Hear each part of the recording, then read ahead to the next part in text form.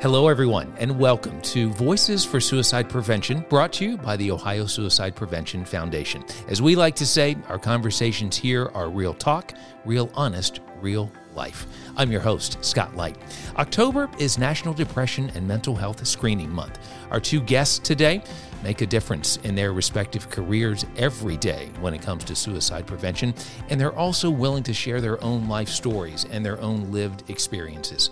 Cassie Martindale is the Communications Director for the Ohio Suicide Prevention Foundation, and Bailey Fulweiler is a licensed social worker and currently statewide mental health first aid program manager for Mental Health America of Ohio. Welcome to you both. Thank you. I want to begin with the calendar, so to speak. As I mentioned, October is National Depression and Mental Health Screening Month. So as we're wrapping up this month, I also want to go back a little bit and mention this. October 10th was World Mental Health Day. And this year's theme was this: mental health in an unequal world. To both of you, I'd like to begin. How does that phrase speak to both of you? Bailey, would you start us off? Yeah, I'd love to. I'm really glad that was the theme because as clinicians, we always want to make sure that we're not helping clients adjust to oppression and discrimination. And so we know that racism, homophobia, transphobia, all these different types of challenges that our community members face are going to impact their mental well-being. And so we want to support people individually with what's in their control and also address systemic barriers to both services and to wellness. Yeah, to me, that just means the cost of behavioral health services. I've often had to make the decision about whether or not I can afford therapy throughout my life, and that has made it exceptionally difficult to, on my path to healing and recovery. Anybody who's on Medicaid, Medicare, who's uninsured or underinsured, that cost is prohibitive. Mental illness can impact anyone, whether you're rich or you're poor, but healing and recovery is not easily afforded by everyone. We're going to talk a lot about that, the pervasiveness of it. And of course, we're going to talk about healing and recovery here in our next few minutes together. Let's also begin this episode with a couple of baselines of data. 1 in 5 U.S. adults experience mental illness each year. 1 in 6 U.S. youth ages 6 to 17 experience a mental health disorder each year.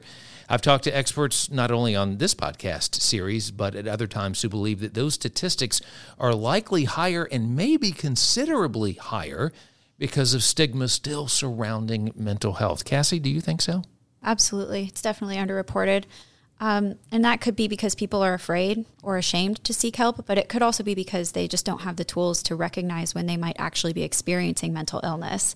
I did not get help as soon as I probably should have just because I was afraid. I was afraid to go to therapy. I thought it would change me. I was afraid of medication, and that I also had a lot of self-stigma. And I felt like if I went to therapy, that meant that I was weak or broken in some way. That's self-stigma. It was really damaging to me for many years. It prevented me from telling anyone, and that's why we say that people often are suffering in silence, and why those numbers, I think, are a lot lower than they actually are. Mm-hmm. And therapy is such a sign of strength. I mean, it just is. We just should be so squawky about it, so loud about it, right? I know for my own experience that in youth, it's remarkably underreported. A lot of mental illness in our youth and our young adults presents as behaviors, and we treat it behaviorally instead of looking at the root cause of why children are suffering. I also know what Cassie said is so true, is that we get people in crisis. We get people when they're at the end of their rope. And so there's all these people that are suffering but are in status quo. They're able to somehow stay afloat enough that it presents outwardly that they're moving through their life. And so we get people far too late in the game when they're in crisis. So I completely agree with what Cassie said, that what we see is who finally got to a breaking point. Mm-hmm. We also don't share that there are a lot of resources to make mental health more accessible, to make counseling more accessible. And that's something that I hope we dig into, is that there is a lot of options out there for people to get treatment that's the best fit for them, whether that's cost or type or technique, and a clinician that's a good fit for them. So I really hope that we get louder about what resources are available and that help is out there. Even if there are wait lists, we can still support people while they're waiting for the best fit. I want to zero in on depression in a couple of ways here with both of you. Again, on the research side, we know depression affects somewhere between 17 to 20 million Americans. More women are affected than men. Depression is the leading cause of disability worldwide and a leading cause of suicide, too. Would you both mind sharing your lived experiences here? I would say that my experience started from a very young age with anxiety and depression. I isolated myself a lot to try to process the world. I was often overwhelmed by social situations and expectations put on me. It felt like I was struggling with something that most of the other kids weren't. And as I got older, those expectations grew and I had less space to process. That caused a lot of anxiety and it just skyrocketed. And it turned into a full-blown panic disorder. I was having, 2 to 3 anxiety or panic attacks a week, sometimes a day. And each one took more out of me. I was severely depressed by the time I was 17. And I was dealing with a lot of difficult things going on in my life. I had sick family members. I had lost my grandparents. I was dealing with really difficult bullying. And I responded to those situations by being the one that didn't need anything. So I piled so many expectations on myself with school and sports and taking care of everyone. And I really started to feel all the weight of it. I began self-harming and I was suicidal. There were a lot of points where I just wished I could just float away. I just wanted to die. I wrote notes more than once and I just felt very close to death. And then it was in the summer after graduation from high school that I lost a friend to suicide, and that changed my mindset significantly. However, I still didn't get help until junior year of college. I'm really grateful that I mustered through, until I could get help, but it's been a very long journey. It's definitely not over. And each trial that I have with mental illness, I feel like I learn a little bit more, I grow more, and I become a little more tethered to the world. Now that you're able to look back, when did the anxiety start becoming overwhelming? Would that have been elementary school, middle school, before high school? Anxiety has kind of always been with me. It's with all of us. I'm not entirely sure if that was genetic or not. It's really hard to say. I think that, the early 2000s were a wild time. The 90s were a wild time. So I don't know. I couldn't tell you when I really felt like what I was experiencing was anxiety specifically. Bailey, what about your lived experience? Yeah, I was diagnosed with major depressive disorder in 2018, but I think depression has been around much longer if I look back and see things with clearer eyes. 2018 is when I started therapy and was a huge, huge blessing in my life, but depression was something I resisted even though I knew that I was experiencing it because I was known for being a really happy, affectionate caregiver, and people came to me to lean on me for support and for love and guidance. It's part of why I'm a social worker now, and I didn't want anyone to not see me in that light. It made me feel important, and I felt like if I got diagnosed or if I was aware of the depression, that somehow that would change and I wouldn't be that person that people leaned on anymore. And that was such a huge part of my social identity. Now I think depression makes me a better social worker. When I come into a depressive episode, it just feels like an old friend visiting me, and I know how to slow down, and the people in my life know how to be with my depression. But it was a huge barrier teaching my loved ones that I still wanted to have a relationship with them when I was in a depressive episode. And these were the things that I needed, how to be my own advocate, to have those relationships and trust that people would accommodate my needs and be there for me. Cassie, when you mentioned your junior year of college, it was that year for me as well. Now, for me, that was also 30-some years ago. But, I can remember it vividly. That was my first experience with a licensed therapist. And you're 20 years old and you're going, well, I always knew psychiatrists and psychologists were around. why didn't I do this before? Very, very similar experience as far as junior year being the year. It's very interesting that that was the same year for both of us, because I do feel like, you know, your brain's a lot less mushy and you're really entering your adulthood and you're really thinking about your life. And I think that weighs on all of us at that point, right? Up to that point, it's just a mad rush to grow up. What worked for both of you? Obviously, therapy. Did medications help? What else helped in your journeys, in your respective journeys here? I had a therapist that we did acceptance and commitment therapy, which I loved because it beautifully met my trauma history too. And we used animal-assisted therapy, so we had therapy animals that were in the room with us when we were doing therapy, and then they recommended volunteering at an equine therapy barn because the human-animal bond was really important to me, but I was in a point in my life with housing and finances where I didn't have a lot of agency to invite an animal into my family. So that has been huge, and I've continued to volunteer with animal groups just because that human-animal bond is so therapeutic. And then I started practicing yoga, and now I teach trauma-informed yoga. And what I loved about therapy and the yoga practices were they were skills that nobody could take away from you.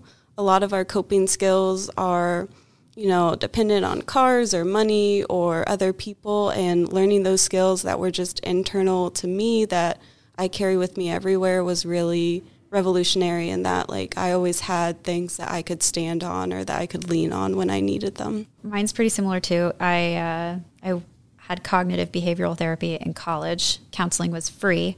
After graduation, it was not. That was very difficult. It was very difficult to afford therapy after college, and it continues to be difficult. So I would say it also is those learned skills that includes how I structure my life, those kind of lifestyle changes that I had to put in place and that I continue to have to reevaluate based off of my circumstances. You know, I wish I could say that I was fully recovered and that I don't have any more symptoms, because it has been 10 years. You know, and sometimes I'll go 6 months without any symptoms, and it's wonderful. That's a wonderful time. But the truth is that it comes back in an instant if I don't take care of myself.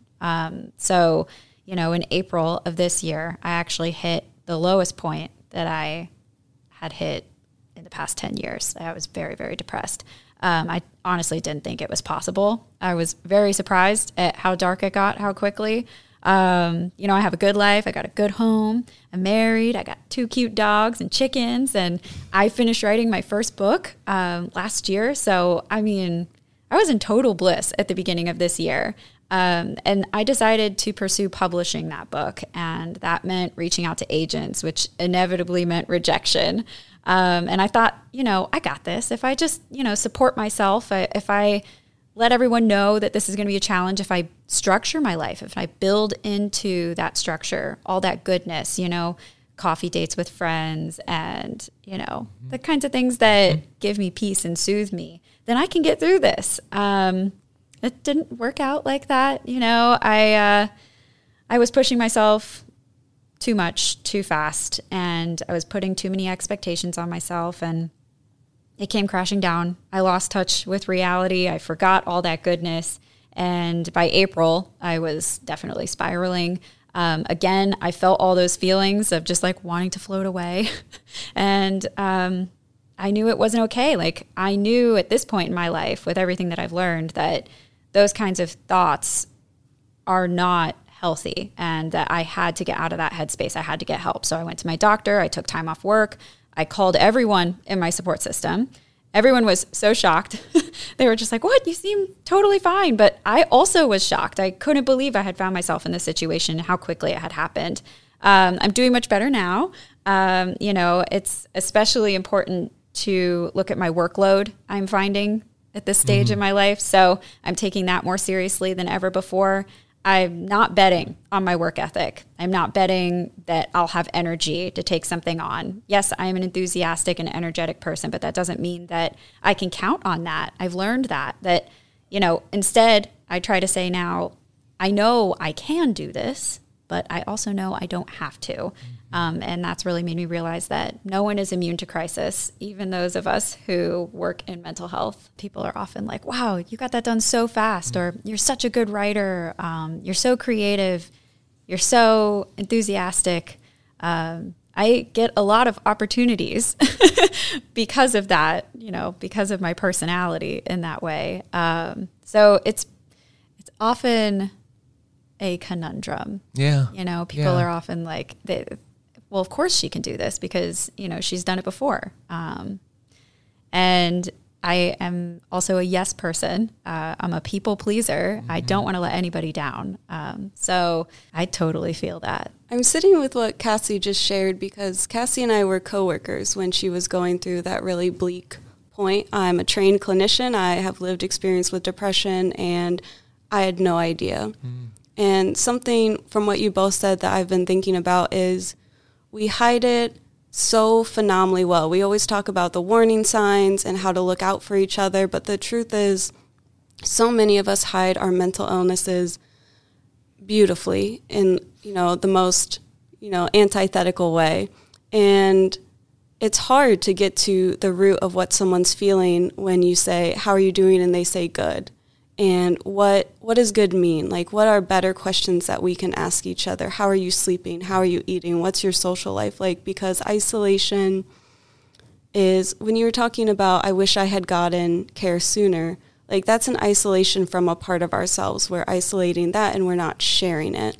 And when you share that you're suffering, there is the risk of stigma and people not understanding, but there's so many people that are going to immediately get it. We know that 1 in 5 adults, 1 in 6 youth, probably more. And so somebody in the room is going to say, I have been in a similar situation. Every person is unique, but they're going to get it and they're going to connect with you. And then that isolation is broken and that shame dissolves a little bit because shame just breeds when it's hidden, when things are secret. So, Cassie was kind and brave enough to share with us in April what she was experiencing, and I've never felt closer to Cassie as a friend, as a colleague, that we have that shared experience and that we can talk about it and we can use it in our relationship and our work and then take care of each other and ourselves. Let me ask you both about COVID in this respect. We know that traumatic events lead to depression, and although most restrictions have been lifted, we are still dealing with the after effects of a worldwide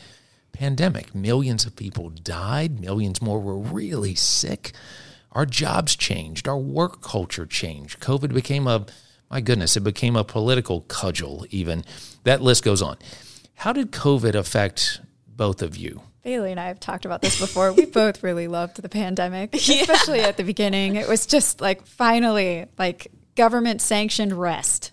It was great. I think that doesn't mean that we didn't experience challenges or understand what was happening in the world. But on a personal level, I definitely felt like this is my time to really grow in so many profound ways. And like I said, I did finish that book. That was a lifelong goal. I've been working on that for 8 years. So that was a pretty big deal for me.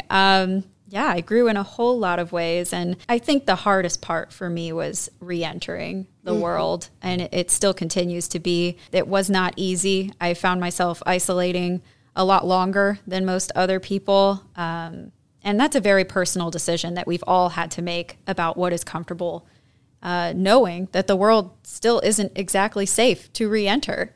My family, I have a lot of close family members who are immunocompromised. And so it feels like an ethical challenge every day that I leave the house. I would say more broadly that everybody's been impacted by the pandemic in some way or another, whether that's morally or financially or socially. And we've seen mental illness rates skyrocket. We're seeing more people reaching out for help than ever before, which is great. But at the same time, we're also experiencing a shortage of mental health care workers. So people are having to find alternative means of support. And that's why we do what we do at MHA Ohio, and OSPF matters. It's those organizations that are preventing and addressing mental illness across the state. My wife said something similar. She just felt like her world slowed down during the pandemic, and she was grateful for that. I'm feeling a lot of kinship towards your wife. I explain depression as, everything slows down for me. Like I'm Eeyore, in the most lovable sense. And things sped up very quickly. And we know that, humans adjust to things really beautifully, but rapid change is hard. And so I think a lot of people are where you are, Cassie, where there's a lot of social activities, there's mass crowding at events, we're deciding if we want to be in the office or at home. It's a huge stressor. We're changing a lot very quickly. And that, when we talk about trauma, and everybody's unique and what is traumatic for them, but a lot of times we talk about too much, too quickly, not in our control.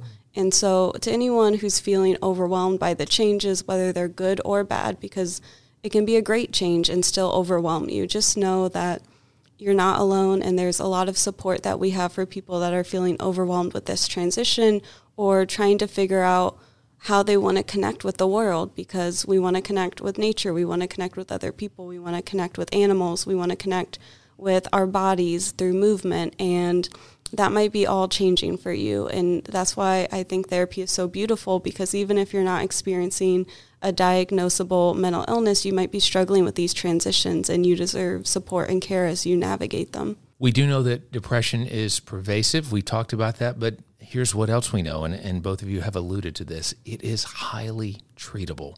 So, Bailey, with that as kind of a tee up here, can you share more about your work as a trained social worker and your ecological grief counseling program? What I love about the mental health field is there's something for everyone. And so there's so many treatments, and our treatments get better all the time. So, a lot of my veterans that I work with do the equine therapy because sitting down doesn't work for them. Having the animal there is hugely beneficial. We know that there are nature-based therapies, and incorporating the human-nature bond into therapy can be really therapeutic for people. We have EMDR, so we're getting better at treating trauma. We have acceptance and commitment therapy, what I did, which is great for trauma and depression. There's so many ways that we can find the best fit for someone. And so that's why I love the work we do at MHA Ohio, because I feel like a matchmaker.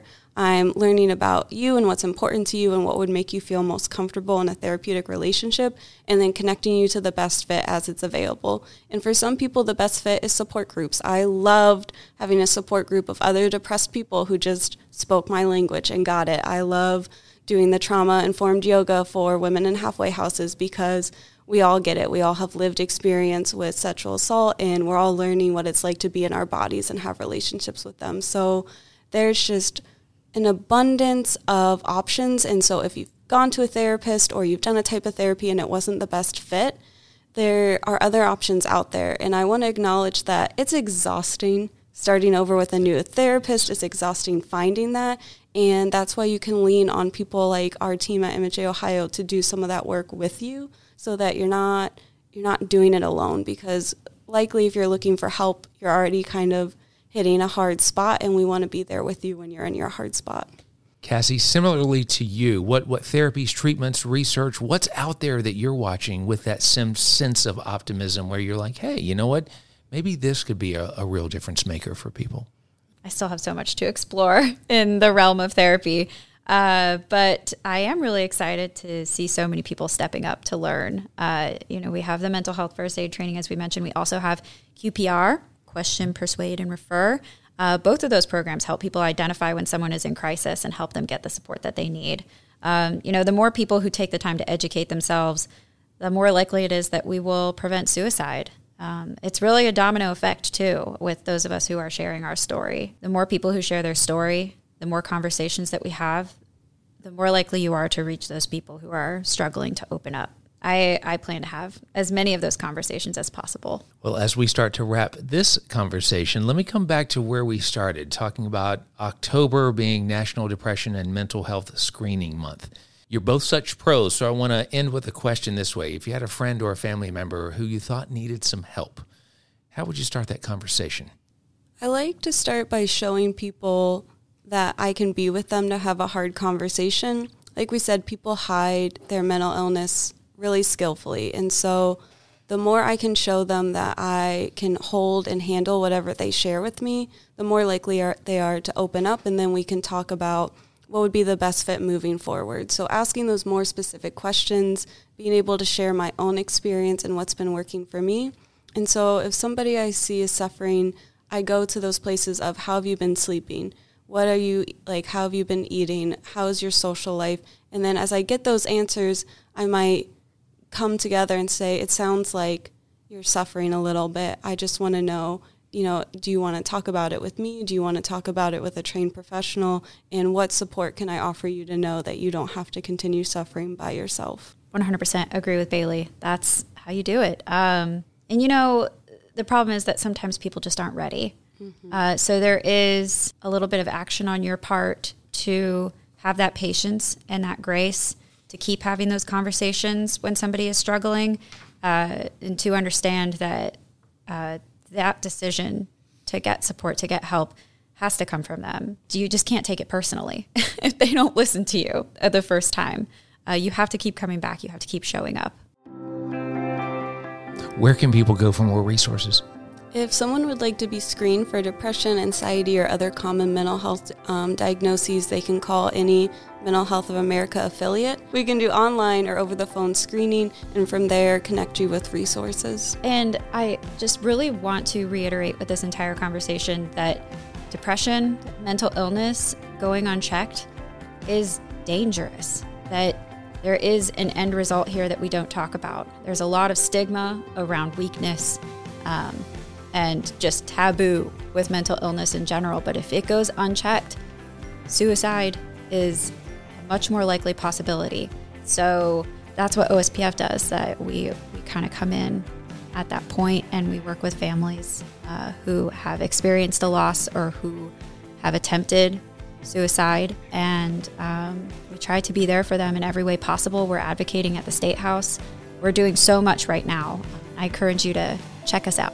Cassie, Bailey, thank you both for being here today. We also say to our listeners, thank you, because if you're listening to this, you are breaking those stigmas that our guests talked about today. You're breaking those barriers, and you definitely care about mental health and about saving lives. This is Voices for Suicide Prevention, brought to you by the Ohio Suicide Prevention Foundation.